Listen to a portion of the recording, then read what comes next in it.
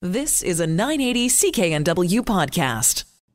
Welcome back to the second hour of the Sunday Night Health Show. Maureen McGrath, registered nurse, nurse continence advisor, and sexpert, here delivering information to you tonight about, has Viagra helped men's sex lives? Really? How about, is bald really beautiful? Why you need to start thinking it is. Not to mention, I want to talk a little bit about a recent study published in the Journal of Sex Research that identified 8 distinct motivations people can have for cheating. There are a number of different motivations. Beyond simply demonstrating the factors that motivate cheating, this study also examined our personality, gender, and attachment style are linked to our reasons for committing infidelity. And the motives, for starters, are ones that you may not think of, but they're the 8 main reasons people cheat. They are anger, sexual desire, lack of love, neglect, lack of commitment, situational factors, esteem, and variety. Of course, you know that variety is the spice of life. And this included wanting more variety in sexual partners and being confident that one's partner wouldn't find out about the affair and wanting to take advantages of sexual opportunities before marriage. So those were some of the definitions, or that is how they defined variety in this. The esteem was defined as including wanting to assert one's independence, boost one's self-esteem, a desire to reignite the spark with one's primary partner, as well as a desire to prove to a partner that others find you attractive. Of course they do. Situational factors included being on vacation, being drunk, of course, being friends with other people who had affairs. That actually fuels affairs. When other people are like, hey, I've had one. Hey, you should too. It's a blast. It's really exciting. And that will fuel that. And also, so you don't want to be hanging around with people who are into going outside of the relationship, unless you feel like it. And also feeling like you can't resist a person who is making moves on you, or maybe you want to make moves on somebody else. Also, lack of commitment included not having communicated about relationship rules and labels. Like, I didn't know we were married. Oh my gosh. Oh, that we're living together means I can't cheat on you? Oh, okay. I didn't know that. Let me start over. So, but also the idea of not wanting to get too close to somebody and wanting to have children with somebody else. So that's a lack of commitment. Neglect includes not spending enough time with one's partner, frequent conflict or trouble in the relationship, and that's not dealing with your issues, quite frankly, as well as feeling that one's partner had been neglectful. There's also a lack of love, which is another one of the reasons that people cheat. This included uncertainty about being with the right person. What's that song? Love the one you're with. Can't remember any other words. Anyway, I'm totally blanking on it. But you know what? Just love the one you're with, okay? And falling out of love with a partner and growing bored with the relationship, but also growing bored with the sex in the relationship. Sexual desire included a desire to try certain acts, certain sex acts that one's partner wasn't interested in, a desire for more frequent sex, more varied sex, as well as confusion about one's sexual orientation when people are not allowed to express their sexuality. And anger included cheating out of a desire to get back at a partner who had cheated or was suspected of having done so. This is the old revenge cheating, and you see that quite often. You know, people are like, well, he had an affair, so that gives me license to have an affair as well. And so it's the desire to get back at a partner also who had done something else upsetting. So it doesn't necessarily mean it had to have been an act of infidelity. So it certainly can be something else. So the problem I have with this study was not the number of people, 495 adults that were studied, but the average age was 20. And so at 20, there are like no problems in life, very few. Research consistently finds that between 1 in 4 and 1 in 5 married persons in the United States has committed infidelity. Rates, and I think it's actually higher than that, but, not a lot of people are going to admit to it because they don't trust. There's a whole group of people that are non-trusting individuals. And rates of infidelity in dating relationships are even higher. Of course they are, because you haven't tied the knot. So, pretty much if you tie the knot, even if you haven't talked about it, because I don't think people sit down and say, say, okay, we're going to get married, we're going to walk down the aisle, you're not going to cheat on me, right? They might say, how do you feel about cheating? And, I don't like cheating. I don't want to cheat. I don't want to cheat on you either. Okay, and that's about the end of the conversation. But there are so many reasons that people cheat, and people don't realize that. And there's very little research that explores the motivation behind infidelity. And so there are a number of reasons that people cheat, which I just reviewed. And I'm sure there's a plethora of other reasons why people cheat as well. So some that were not even included in this. And if you have a reason why you cheated that is not in this list, just email me, nursetalk@hotmail.com. So back to the recent study that's published in the Journal of Sex Research that reviewed the 8 distinct motivations, which I just went over with you, and also the things that motivate cheating. Anger and upset and revenge and lack of love. This study also examined how our personality, gender, and attachment style are linked to our reasons for committing infidelity. And something else I want to say, I think it's your time in life. I think that also, that your time and your place in life, and also if you think you can get away with it. So I think there's a number of other the factors, characteristics about us, personality, beyond personality, gender, and attachment style. So sexual desire motivations, cheating because you want more frequent or a different or varied sex were more common among men. Hello, as well, which surprises me because more women report boredom in the bedroom than men do. But men get bored in the bedroom faster than women do. So, I mean, it's, this is complex. This is confusing. But, it also has something to do with the age of people and what they're contending with in life. So people with higher levels of anxiety, attachment anxiety, were more likely to cheat because they wanted more frequent or different sex. So anxiety is attached to that desire to have sex and to have more sex and to have better sex. And, a greater fear of abandonment as well, and fewer relationship growth beliefs. For example, less confidence in your ability to overcome conflict. That's why it's so important to overcome the conflict in your relationship. So anger motivation, so that's cheating because you're mad at your partner, were more common among those in high attachment anxiety, as well as those high in attachment avoidance. So those are people who have difficulty getting close to somebody else. So they just get angry and then they just go off and have sex with somebody else and they risk the relationship. Then there's the lack of love motivation. So cheating because you've fallen out of love. We're linked to being high in attachment avoidance because it's like, you kind of don't really necessarily want to get tied up with somebody. You may have been in a marriage before and, it may have, may have negative emotions around that. Also, people who have more relationship destiny beliefs, meaning that they believe relationships are either meant to be or they're not. And so if you're that type, you might actually have a lack of love motivation to engage in infidelity. Anyway, it's always hurtful. It's very difficult. And can people get over infidelity? I think it's really challenging. A lot of people say that you can, but it depends on the people. It depends on the circumstances. It depends on your circumstances, your finances. If you have children, that perception of perfection that you give out to the world. And so there are some people that have these romantic ideals that, true love lasts forever, or the soulmate, or there's only one lid for this pot. And that's not necessarily the case. And so sometimes people just, they just basically neglect their partner. And so they cheat because your partner isn't spending enough time with you. And I hear this a lot. They start to do separate things in the marriage. And so they have also, this type of cheating is more common among those with lower levels of agreeableness. Those people who are just like ornery and difficult to get along with, challenging.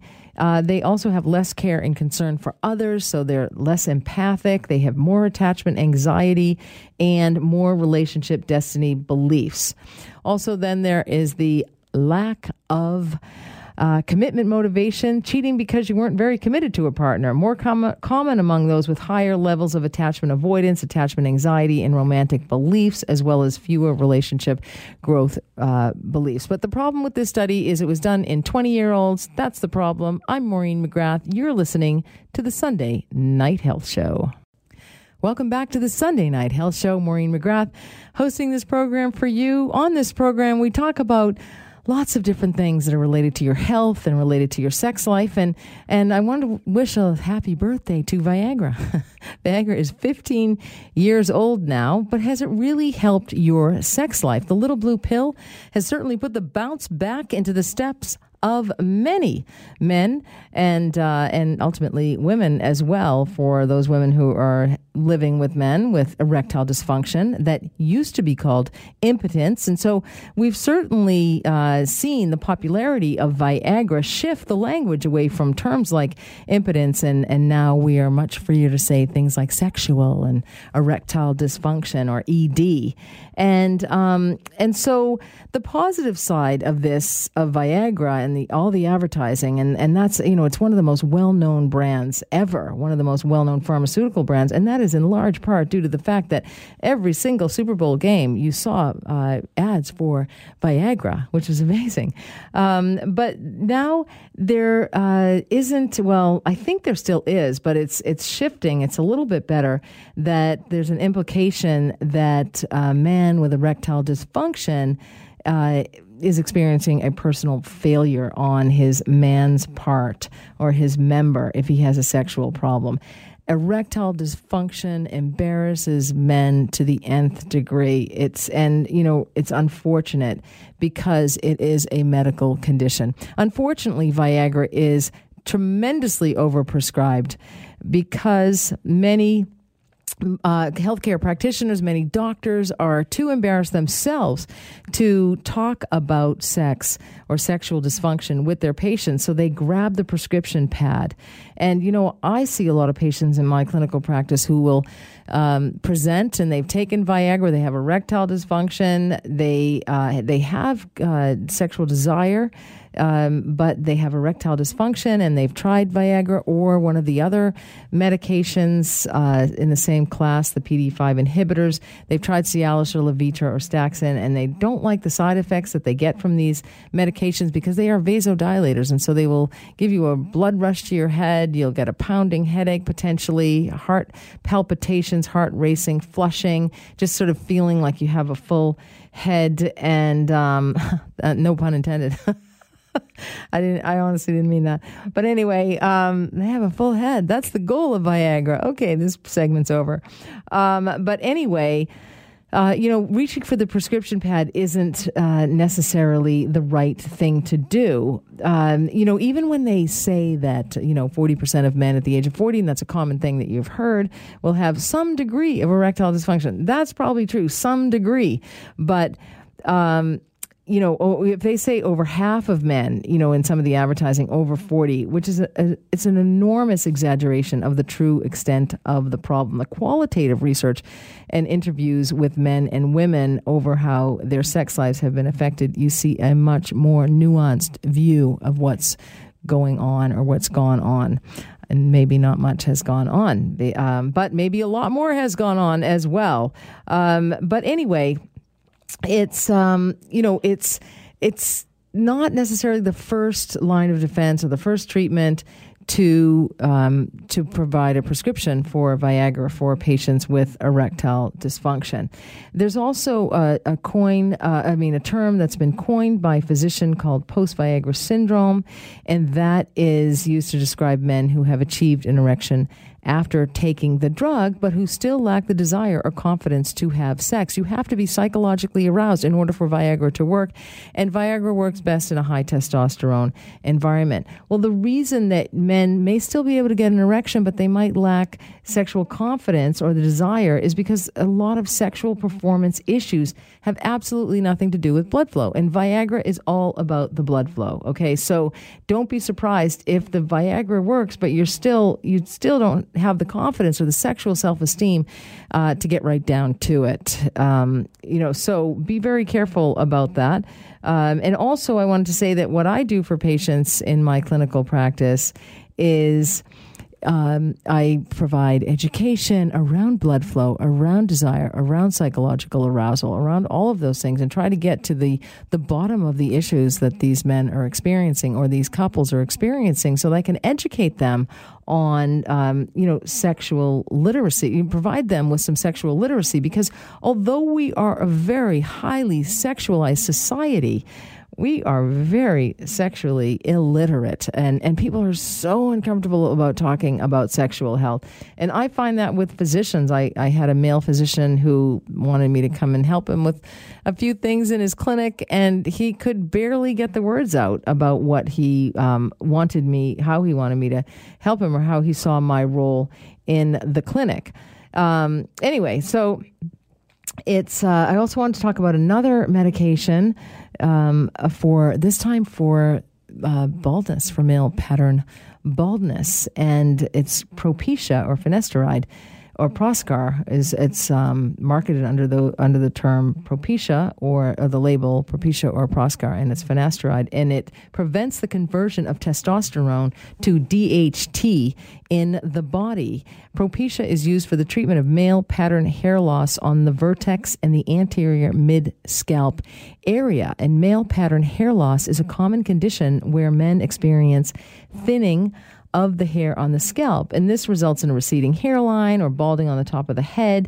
And Propecia, this is a warning, it should only be used by men and should not be used by women or children. And it also should never be used off-label. It should never be taken by a woman or child because it can be absorbed through the skin, and women and children should not be permitted to handle Propecia tablets because this has been associated with in addition to allergic reactions to finasteride, and also it has been associated with birth defects if a woman is exposed to it during pregnancy. So you have to be very careful. Using Propecia may increase your risk of developing prostate cancer, and that is a serious issue because honestly, you don't want prostate cancer, because you will then get erectile dysfunction, because erectile dysfunction is actually a potential side effect of Propecia. And a lot of young men take this, which is a big concern,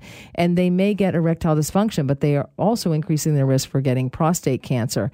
And so you do need to have a few tests to make sure that you can take Propecia safely. So you want to ensure you don't have liver disease or bladder muscle disorder or stricture of your urethra, or if you're unable to urinate while you're on it, or before, it's something that you don't want to be prescribed. And also if you have had an allergic reaction to a similar medication called dutasteride or Avodart. So be careful. You know what? Bald is beautiful. Don't worry about it. You know what? It's really about you, not what's on top of your head. I'm Maureen McGrath. You're listening to the Sunday Night Health Show. Welcome back to the Sunday Night Health Show. Maureen McGrath. We are in the final strokes of the program. Thank you so much for being here with me this evening. It is always my pleasure to be here with you. I had a patient in my clinical practice who was in a 10-year marriage. They had 3 children. And she was in a sexless marriage, and she couldn't figure it out. She felt she was attractive. She said other people said that she was attractive. She was a good wife and a mother. She loved her husband to the nth degree. She was very physically attracted to him. She would initiate sex with him, and he was a sexual avoidant. He did not want to have sex with her, and this confused her because, of course, society's messages are what? Yes, you've heard it here before. All men want is sex. That's not necessarily the case. They may all want sex, but they may not want to have sex with you. And I've seen this a number of times in my clinical practice, as well as when I do online consults around the world. of course, there is something called sexual fluidity, and it's, moving from different sexual expression from one to the next. And so eventually, through some work and through some understanding and some acceptance, really, and realization about things that were going on, and then not to mention that she actually went to his computer and found hundreds of messages that her husband was seeking sex with other men and seeking sex with couples. So he was looking for threesomes on the internet, and he was also on Craigslist and looking for sex with men. And she confronted him with this, and he said he was just aroused by the fact that he was seeking this sex, that he had never had any intention of meeting up with these men or meeting up with these couples. And they were heterosexual couples that he was looking to have sex with. And this is a fairly common occurrence. And I've had a number of people in my clinical practice, and I've had emailers as well, email about how their husbands were seeking threesomes or seeking sex outside of the relationship, and how they had, I had a patient in my clinical practice, how she said that she would email the women that her husband was seeking sex from, or the couples that he was inviting to have threesomes, and she would email them and just basically say, my husband, she felt her husband was ill, that she said that she would say to them, my husband had no intention of having sex with you. And she just said that she felt that she thought that they should be honest, that she felt it was only fair if she was honest with them. Mind you, this particular patient lived in tremendous pain because she was constantly finding her husband seeking sex from other people outside of the relationship, and particularly men. And then this woman in my clinical practice who learned that her husband, who, as time went on, he has continued to deny his attraction to other men. They have since separated, but they remain tremendously good friends. And she says, she's been dating other men. And of course, she's had some trust issues as well, because of course you would when you're in a relationship with somebody who is, constantly seeking sex and seemingly meeting up with other people, making arrangements to meet at particular addresses. And so she doesn't have that validation that he actually went and met them there. But it's pretty, it was pretty damning, the evidence. And as well, these other women, and I hear that from these women who find their husbands online and looking to have sex with other women outside of the relationship, and oftentimes wanting threesomes as well with other men and women. And so, they're just trying to deal with life. Life is hard enough without having to keep this secret from your parents and your friends and your neighbors, your children. So it can be extremely challenging for people. But, the saddest thing is, in particular with the patient in my clinical practice, is the fact that her husband is not allowed to express his sexuality in a way that allows him to live with success. And I define success as peace of mind and judgment-free. He comes from a particular culture that shames gay people. And so I was quite interested to, and there are men who have sex with men, and they do not ascribe to being gay. And so this particular patient, she said that her husband swore up and down that he was not gay, that he, and he's actually, since they've split up, he's dated several women, but it could be a bit of a front. We don't know. Only he knows the truth, really. But I was interested to see there's a new app for men looking to have sex with men, even if they're not gay, because there are MSMs, men who have sex with men, and they are not gay. This is only natural that this hookup app would jump on this trend, and it's called Bro. because of the app's avoidance of explicit sexual labels, there's really some confusion as to who it's designed for. So the founder, Scott Cutler, said, the founder of Bro, that the app is catering to men who want to have sex with other men without explicitly self-identifying as gay or bisexual. And one of the reasons they don't state bi or gay in the app is that they don't believe it should matter when men are meeting other men. And they found labels are less and less relevant, and rightfully so, because labels can certainly be extremely damaging. There's also a term associated with this app called heteroflexible, guys seeking bro jobs. In other words, straight men who dabble in gay sex. A lot of men like to have sex with other men because they enjoy rough sex. And a lot of women, even though they are heterosexual, a lot of women they find do not enjoy rough sex, or they don't realize that they enjoy rough sex if they have not engaged in rough sex. And so, these men can dabble in gay sex while ostensibly maintaining their straight identity. And this interpretation is in line with the recent, plethora of internet trends highlighting the prevalence of male sexual fluidity, many of which have been, pegged to a book called Not Gay, Sex Between Straight White Men, and that's by Jane Ward.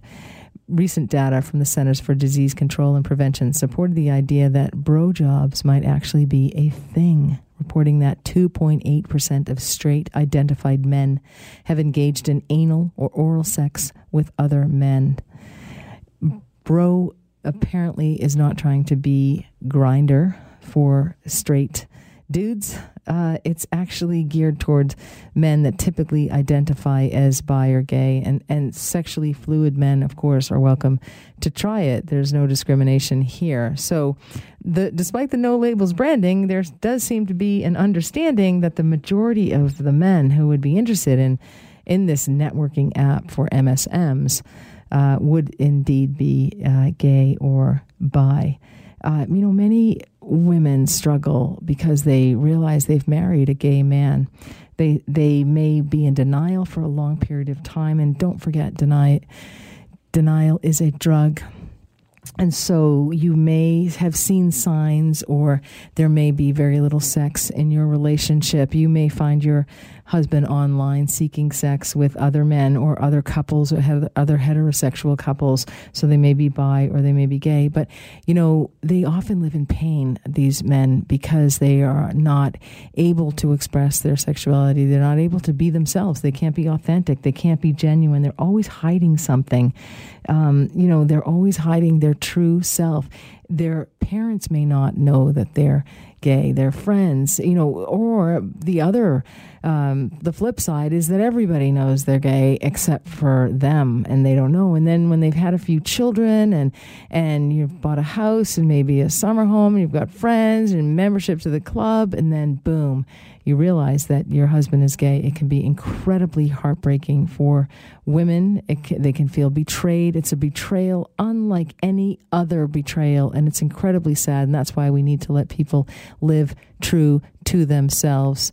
Authentic lives are the best. I'm Maureen McGrath. You're listening to the Sunday Night Health Show.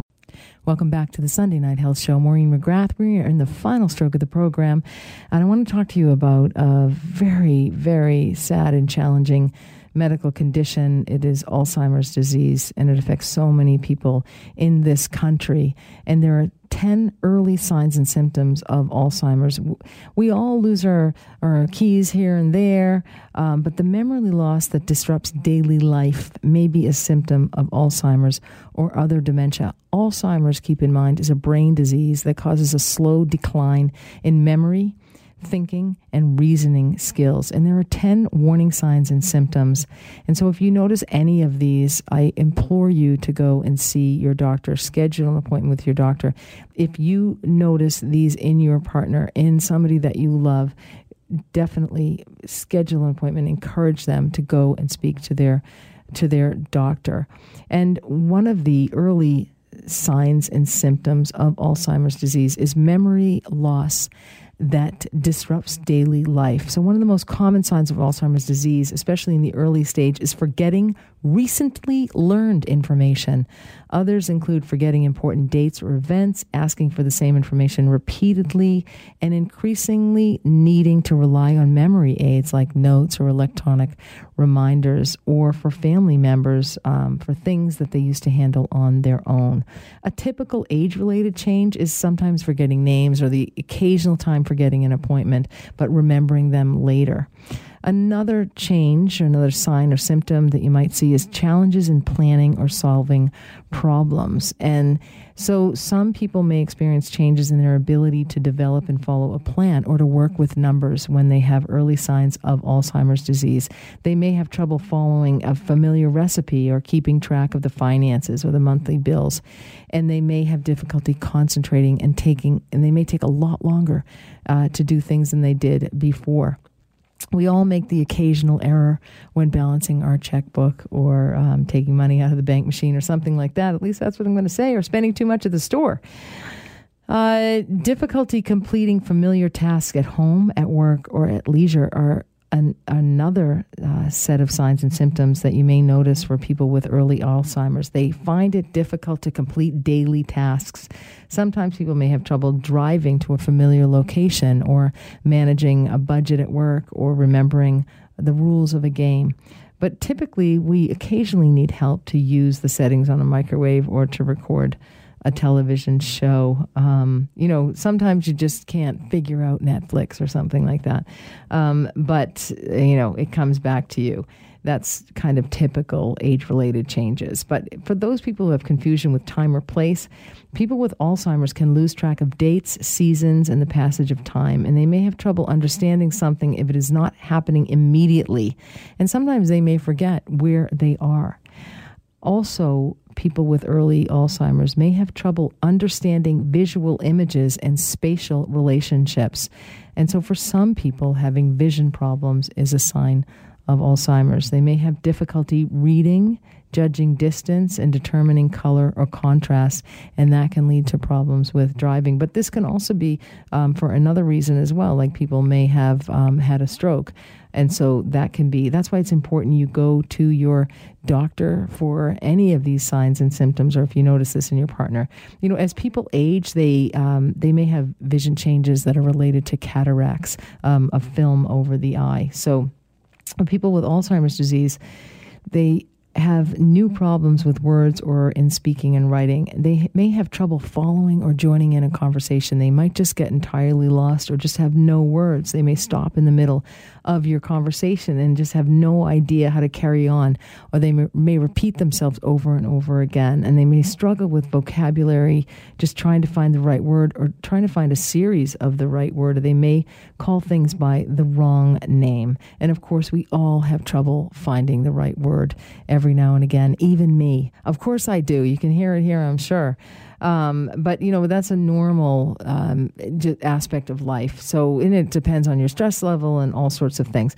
But misplacing things and losing the ability to retrace steps. So a person with Alzheimer's disease may put things in unusual places, and that can be the hallmark sign. They may lose things and be unable to go back over their steps to find them again, and they may actually accuse others of stealing, and they can get very stressed and have high anxiety as well. And also they might rifle through to look for something and swear that they had it before. So it's really important that these changes are noted and actually assessed by a physician.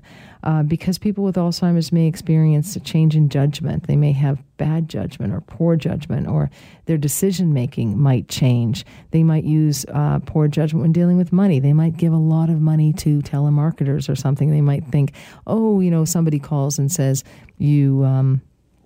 I had a call recently. Of course, I can't remember exactly what it was, but it was, anyway, I don't remember. I think it was from the bank. And I was told, and then I called the bank and they said we would never do something like that. But also people with Alzheimer's may pay less attention to grooming or keeping themselves clean, and they may withdraw from work or social activities. They may start to remove themselves from hobbies or work projects or sports, and they may have trouble keeping up with a favorite sports team or a favorite show or remembering how to complete a hobby or playing a particular game. Because it's a brain disease and parts of the brain are dying. And, we typically will all feel, a little overwhelmed or a little tired with all of the duties we have in our lives between our children and our families and our husbands and our wives and our social obligations and our bills and finances and keeping up with everything, especially the Joneses. But, with Alzheimer's, you're not going to see that. People are not going to be keeping themselves up with the Joneses because there will be changes in mood and personality as well. And so the mood and personalities of people with Alzheimer's change. It can change. They can become confused, suspicious, depressed, fearful, and anxiety is very common. And they may get very easily upset. They may tear quite quickly. They may have difficulty dealing with life's issues as they come along the way. They may be upset with friends or in places where they are out of their own comfort zone. So these are some of the symptoms that might surprise you. You might not think about, especially those vision symptoms or the ability to solve problems or money issues or giving money away. And sometimes these are subtle. And also you are living with somebody, and so they may have compensated. They may have been able to compensate for a while. Anyway, we're coming to the end of the program, and it's been my pleasure to be here with you tonight, as it is every Sunday night. And so thank you so much for being here with me. Remember, you can go to my website, backtothebedroom.ca. You can follow me on Twitter at @back2thebedroom. Feel free to link in with me on LinkedIn. Remember, when you stumble on this gravel road of life, make it part of your dance. I am Maureen McGrath, and you have been listening to the Sunday Night Health Show. You've been listening to a 980 CKNW podcast. Listen live at cknw.com, the Radio Player Canada app, tune in, Amazon Alexa, HD Radio at 101.1 FM HD2, and on the AM dial, 980 CKNW.